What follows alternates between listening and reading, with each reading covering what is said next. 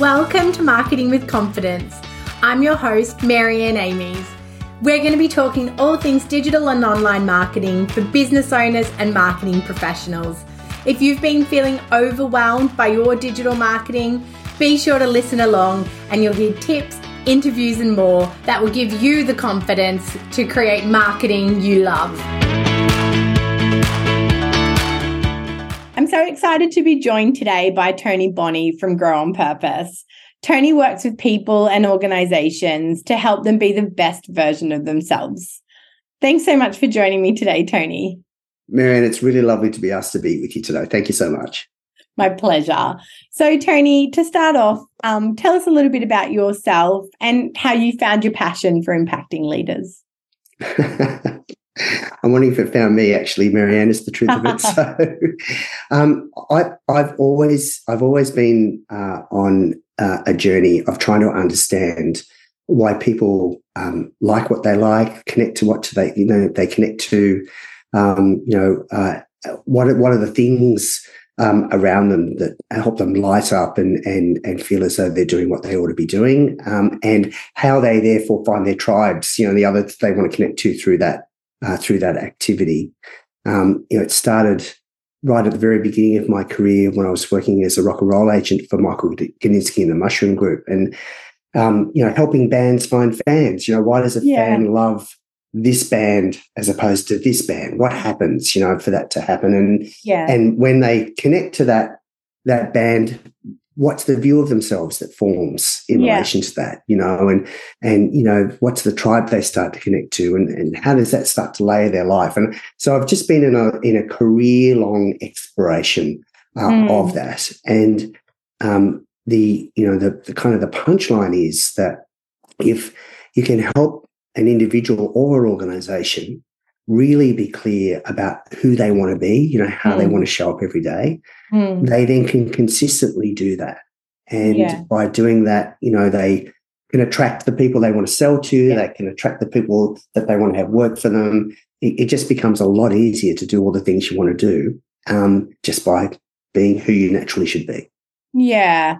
Oh, absolutely. And I know from other conversations with you, the other benefit is you just enjoy it more, when you find your purpose and when you're doing the work that you love, you're also so personally fulfilled and you have better conversations, you find that alignment. And I think, coming from a digital marketing perspective, we're always talking about alignment, when you can talk in a way that completely identifies with another party, they feel so aligned to you. And I imagine by doing this work with leaders, you're helping them to be clearer on themselves and then to have more aligned, genuine, real value conversations.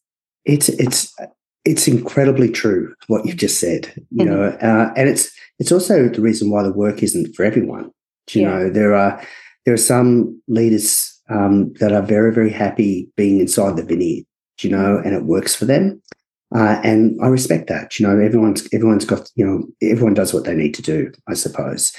But if you think about it like Maslow's hierarchy of needs, that triangle, if you can, I find that if I can help a leader just to get beyond the hunter-gathering piece, and start to think about the ways in which they might be able to self-actualize for themselves, what that potential could actually do for releasing stuff into their personal life and also for their teams, how they can just actually be far more content and feel like they're standing in their integrity in whatever role they're playing.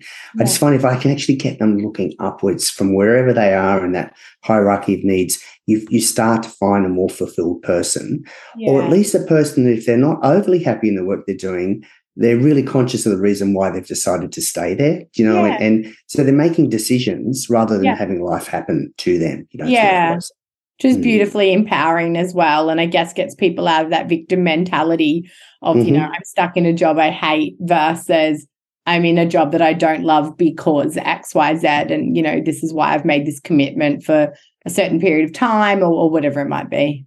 Yeah. And I think it gets, I've got a live situation with a leader that I've been working with now for a couple of years and working with his whole team at his organisation. And it's a great growth story. I mean, they've been growing 25% year on year now for the last 4 years. So the work we're doing in terms of enabling them to engage in the marketplace it's killing it. But this leader, was really at a crossroads for themselves a couple of years ago. Getting this growth, but global company and the global head office is giving me a hard time, and they're not giving me the kudos I deserve, and it's really easy for us to start to lose sight or connection between why did I come here in the first place and what are my current conditions. And he was able to see that, in fact, once we had a proper conversation in relation to it, there's sort of 80% of what he actually wants for himself is in the role that he's in. Yeah, wow. And in any situation we're in, there's always going to be an element of stuff we can't control. Yeah. And you just got to understand that that's going to be true, no matter where you are. And what that leader was able to do was actually go, well, in fact, my decision to be here is actually supported by the evidence, that I'm getting most of what I want in terms of what I look for in a role. And where else would I be that I would have actually only 20% of, things not in place, even working for myself, believe me, I don't get 100% job satisfaction. So, I just think there's, if you can be really clear on what your drivers are, what it is that you're really trying to show up to do every day, the things you're trying to pay attention to in terms of your personal needs, if you can really be clear on your connection between that and where it is or isn't in your role, you can really make great decisions about staying, going, growing, whatever it is you need to do. Yeah. Yeah, that's fantastic. Awesome. Well, as a CEO of your own business, I wanted to ask you about that balance of working on your business and working in your business. How do you manage that? Terribly. Love the honesty. So here's the thing. I've had to get a lot better at scheduling time to enable me to actually do the deeper thinking I need to do, both on behalf of my clients, but also for myself. Yeah. There's a guy called Cal Newport, and I think I've mentioned him to you before, Marianne. He's an academic from Georgetown University that talks about how to set the conditions for deeper thought, so that we can actually get to places where true innovation, true creativity can take place. And I found that if I leave it to chance, the truth is my diary will fill with tasks. Yeah. And because I've been terrible, I've had to, come up with a plan. And I have to say, I think it's really working. I use Mondays is generally now a completely meeting-free day, unless there's just something that hasn't been able to fit somewhere else for a customer. But apart from that, it's completely free.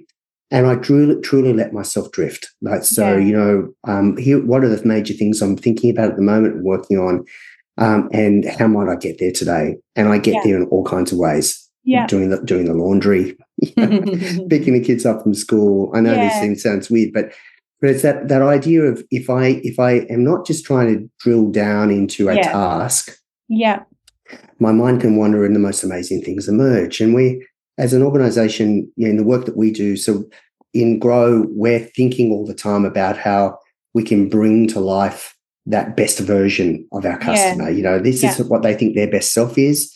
So what's that version? How do we articulate that for them? And then how do we bring that consistently into the experience of their customers and their teams? So that's the challenge every single day. Yeah.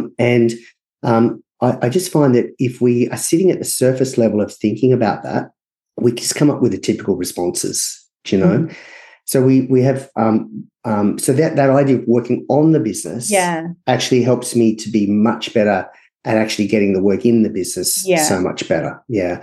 So I just think there's a leader, you've got to schedule that time when you just can't be bothered by anything else. And I've had a few similar conversations on the podcast before with Dr. Marion Piper, who's a sort of creativity coach in some ways, and Karen Hollenbach, that's a LinkedIn expert. Had the conversations with both of them about my own challenges being quite task-orientated, to accept the non-productive work for actually how productive and the, ideas the synthesization of ideas, the room for your mind to wander, exactly what you said, and for your subconscious to solve the problems because you've let go of them and you're not forcing them. And you're right, that benefits both the business and the client work as well. I feel, and I've touched on this before, it's a space I need to get really comfortable with, of letting go of, sitting in front of a screen, being active, feeling productive, inverted commas, productive, because there's so much I can benefit. And I'm sure other people listening are the same from the white space, the just letting it go and giving yourself space to develop. I think I couldn't agree with all of that more. The role of procrastination in the creative process is huge, do you know? I know that I was frightened by it for a long time. I thought as though I'm not really getting anything done. It's actually just buying into it. There is a point in time actually when you do need to do something. Have a serious conversation with yourself. While you're designing the greatest lawnmower, at some point in time the lawn needs to be mowed. You know what I mean? So it's just so that there's truth you've got to get going. But if you give yourself the space to not be mowing the lawn, you're ready to mow it when you're ready to go. Do you know what I mean? So I think all of that letting go stuff is great, and I wonder to the degree that you get to as you get a bit older and you start to understand it. I think the biggest challenge, though, for CEOs, particularly owners of their businesses, is actually allowing your team to have the same freedom. And what does that now look like in terms of allowing someone to manage their own time? And this, for me, this is where actually the hybrid workplace, where you're working, it's a nonsense conversation. It's actually for me is, who are you as a person? What are you trying to achieve with your life? Therefore, why do you want to give your service to this place, and how are we going to organise for that to happen? That's a much better conversation than I need to see you in the office, or you need to work these hours, or whatever else it might happen to be. Yeah, no, completely. And I think you're so right, giving your team that space and acknowledging their need to have the thinking time and not put that pressure of, the productive time only, and really making sure that what we're trying to foster in ourselves, we're also trying to foster in others. It's a really good point. Yeah. And because you've got to walk the talk, haven't you? That's the thing. Damn it. But I just want days off, and I want everyone else to do the work. That's awesome. And what about a morning habit? Do you we hear a lot about the morning habits are what make or break CEOs. Do you have morning habits that set you up for success? I really appreciated you sharing that question with me in advance, and I laughed my head off because my morning habit is my son rolling, because he's always in my bed by the morning, rolling over, Dad, it's time to get up yet? Is it time to get up? Like wait, and it's 5:15 or something like that. Yes. My morning habit is a very, very strong cup of coffee. Yes. And trying to keep my children happy until it's time for them to go to school. And that's I just think that if anything, what I've had to come to be much better at is actually just like we're talking about letting go. Yeah. Like it just actually as a person, letting go of anything to do with me, Tony Bonney, and my career and so forth before 9 o'clock. Yeah. Yeah. and so my habit is I actually let myself do whatever I need to do until 9:15, and then 9:15 is my start time. And then because I work mainly from home, I live in Hobart in Tasmania. We moved down here so I could do these sorts of things. Yeah. When the kids come home, I want them to be able to walk in and out of the room. So I'm not trying to do deep thought at 4 o'clock in the afternoon. I'm doing whatever I need to do. But I really try and concentrate and focus my efforts between sort of that 9:15 and 4 o'clock. And it's amazing what you can get done when you're ready to work. And you just get going in that time frame. It's quite extraordinary, actually. Yeah. Oh, that's wonderful. I also have early riser children, and so many people promised me they would grow out of it. And my son's about to be a teenager, and he's still routinely awake from 5-ish. He'll tell me about the books he's read. They're both early risers, and I am not by nature an early riser. So my morning routine consists, they've gotten better at leaving me alone as they've gotten older, but my morning routine used to consist of a lot of crankiness about the fact I was being woken up. Look, unfortunately, there's probably plenty of that too. Yeah, but to your point, you lightly touched on the coffee does, whether it actually works or it's just the psychosomatic effect of smelling and drinking it, the coffee does definitely help. I'll take whatever it is that's actually going on there. That's totally fine by me. Exactly right. Right. Yeah. So thinking about, your real focus and your real passion is helping people to discover the best version of themselves. Why is that important for CEOs, especially today? Okay,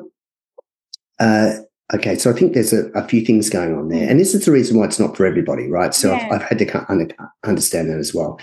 So let's just talk about the silent resignation, that's in the workforce. You've got people turning up that are just turning up in whatever way they are, whether it be digitally or whatever, and they're doing what they're prescribed to do. They're logging off, they're getting their pay. Right? Well, what's a CEO going to do about that? Do you know what I mean? Where do you? How can you actually change that? And it's not just my view. Simon Sinek started with why. There's so much evidence about this now. So I'm not a voice in the wilderness. But if you can't be really clear about what's important to you, and then Fred Kaufman talks about it as a concept of essential integrity. If you can't be really clear about what's important to you and what you're showing up to do every day, and then if you can't help your team to do that as well, then don't be surprised that people are sitting around disaffected inside your organization. If you want your team to be engaged in the work and engaged in the purpose of the organization, you need to be engaging them in it through your example and what you're about in the very first instance. So it means you've got to integrate something. You've got to actually look at your gaps. You've got to look at the things you're doing great. You've got to understand how to amplify those. You've got to understand how to work on the other things that are not so terrific. You've got to see your blind spots where you're being conscious and where you're being unconscious. And if you start to do that and start to bring that into the practice of your team, it's extraordinary what happens is because they actually know who's going to turn up to work every day. They know who their leader is. They know how to engage with them. They feel psychologically safe to say the things that need to be said, etc. So in my view, of course, because my organisation offers it, but I think I think the evidence is deep now. The evidence is deep now that if a CEO can't stand for something, then their team can't stand for anything either. And so that's why I think it's a critical bit. But what the CEO stands for has got to really be sustainable, right? They're gifting their service to the organisation for a reason. Can they name what those reasons are? If they're only financial, that's fine, but at least that's the reason, right? But, what are their personal drivers? Why that work? Why that sector? If they can't answer those questions for themselves, then in fact, how do they know they're in the right place for themselves? What does fulfillment look like for themselves? And there's no way they can explore that for their teams if they can't explore it for themselves. No, and how do you inspire other people to be their best if you're not actually at your best? Knowing what your best looks like. Yeah, and unfortunately, we all know leaders that talk the talk and don't walk the walk. And it seems sniffing a mile off. And people are looking around. Particularly in this quasi-COVID environment, they're looking around for work that has meaning. Society is challenging, and they don't want to be in a role that they don't feel is actually doing something more for them than actually attending to their financial needs. I think the way I view it and talk about it with leaders is like this. There's certainly when I started in the workforce, I was grateful for my job. Yes. And I did whatever the boss needed because the boss was what was going to keep me in my job. It was that simple, right? It's completely different now. Young people are deciding to gift their service to you for a period of time. Might be 3 months, might be 3 years, who knows? but they're deciding to gift it for a period of time for a range of things, and salary is only one of them. Yeah. You know, if they want to know how you're going to help them grow. They want to know what kind of experiences you're going to enable them to undertake. They're wanting to know the ways in which you're going to help their CV look better, so that the next jobs, you know, you're actually helping them get a better job. Yes. You know, and if you're not able to understand the ways in which working for you as a leader is attending to all of those things, then you're not competitive. So again, you know, you've got to really be clear on those things for yourself, so you can actually understand how you can release that value to your team. Yeah, absolutely. And I think there is a massive shift, as you know, as a CEO or as a business owner, that needs to take place in that staffing space. And I know myself, you know, having run a fairly small size agency for years, I've had staff come for 18 months, maybe 2 years, probably not, and then go off to the bigger agency. And for a long time, I sort of resented it. I didn't want to be the stepping stone. I wanted to be the place to come. And it's funny, just in the last 6 months, and I sort of touched on this on a LinkedIn post a little while ago, I've actually recognized that my role is to give these young marketers a step up, you know, and actually reframing it for myself and changing my mindset on it makes me feel really warm and really positive, and again, sort of almost contributes to another part of my leadership and what I'm passionate about, and thinking, hey, I've got this opportunity to shape some young marketers so that they can go and work in a big agency or go take on a big brand job. And if I get them for 18 months and, you know, they can look back at some point in their life and remember me as a great leader or a great mentor, you know, that's pretty nice as well. And it doesn't matter that I didn't, you know, the 5 and 10 years service is A, unheard of now, but B, also from the employer's point of view, there is something good about new blood as well, because people do get complacent, people switch off, people go through the motions of turning up, doing the bare minimum, or, you know, and having that opportunity to have fresh blood is a benefit as well for us on the other side. It's so great to hear you say all of that, Marianne. I just think that's so insightful, and I just think you're on the money. You know, and you know, isn't it freeing? I mean, it does. Yeah. It means it does mean your role as leader is quite a different thing. Yeah. You know, I've owned for a very long time an event company called Podium, and the way Podium and Grow work together is Grow does all the thinking and all the creation and the strategic work, and Podium does all of the execution into client and customer experience and customer team experiences. At one point in time, Podium was a very traditional agency, that's 25 people working for it, all that kind of stuff. And I did also, you know, I was getting good tenure, but people would go somewhere else. And we were one of the bigger agencies at that point in the event space, but they'd go somewhere else. And at first it was like, why would you want to go to them? And then, but then I started to realize, in fact, that the feedback I was getting from my competitors was like Podium was like the kind of the best training ground in the industry. You know? And so we want your people and we'll pay lots of money to get them. And I kind of went, well, it's amazing then I'm actually holding people for 2, 3, 4 years at less salary, and they're staying here. Why? And they were staying here because the organisation had a view, which was, we're going to help you be great. We're going to help you be really, really great operators. And when you do get another job, you get a lot of money that I won't be prepared or able to pay you, you know? Yeah. But again, like, what a beautiful legacy. Yeah. For yourself and in that company, and for the staff that work for you there. Like, I think about my various corporate roles and the people I worked for, and there's people that, you know, there's fewer bosses and managers that I cherish those experiences, and somewhere I was treated so poorly and worked in atrocious, you know, big brand names and was treated atrociously. And I think, no, like I pretty much have a relationship with 95% of my staff that, you know, there's a couple that sure, you know, we parted ways and that was it. But I would say 95% I stay in touch with, and I'm following their journey. And I think it's so lovely to think that they'll look back and likewise for you with those at Podium and go, that career experience, you know, that was a great place to work. That was a great boss to have. You know, that's I'm not sure they'd agree with that last bit, but anyway. For you or for me, Tony? For me. No, me. For me. Wow. But it is really, it's really like, at a more advanced stage of my career, to be able to look around the sector and go, oh, well, that leader was one of my team, and that leader was one of my team, and they're all in senior roles, and they're all really experienced and highly desirable people, in the sector. And you go, it's great. So you're right. What a wonderful legacy. There's no doubt about that. Yeah. No doubt about that. Mm. Oh, beautiful. Well, thank you so much. You've given such wonderful insight into, why we need to kind of it's the hard work, really, isn't it?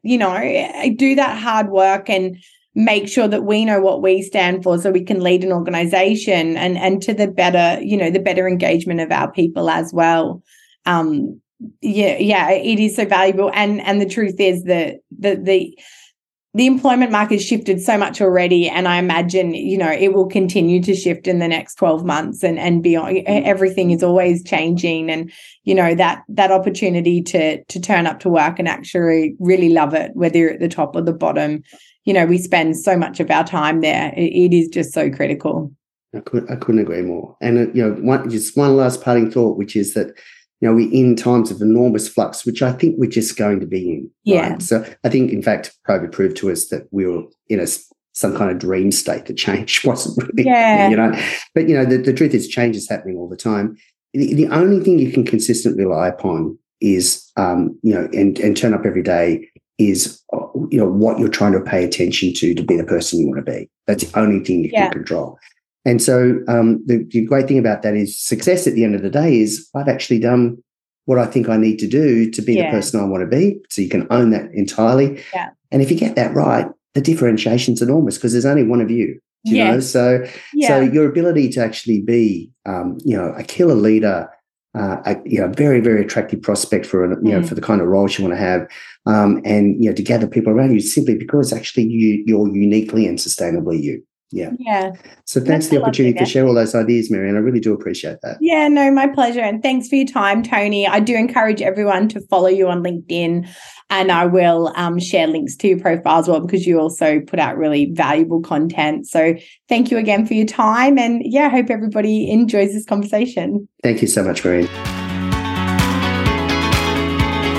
Hey, thanks for listening to another episode. If you don't want to miss one, make sure you subscribe to the show in your podcast app. And if you love it, be sure to share it with friends and colleagues who you think could benefit from increasing their digital marketing confidence. Want more? Head to marianneamies.com to find out how you can work with me directly, to reach out to have me speak at your event, or to grab yourself some free resources.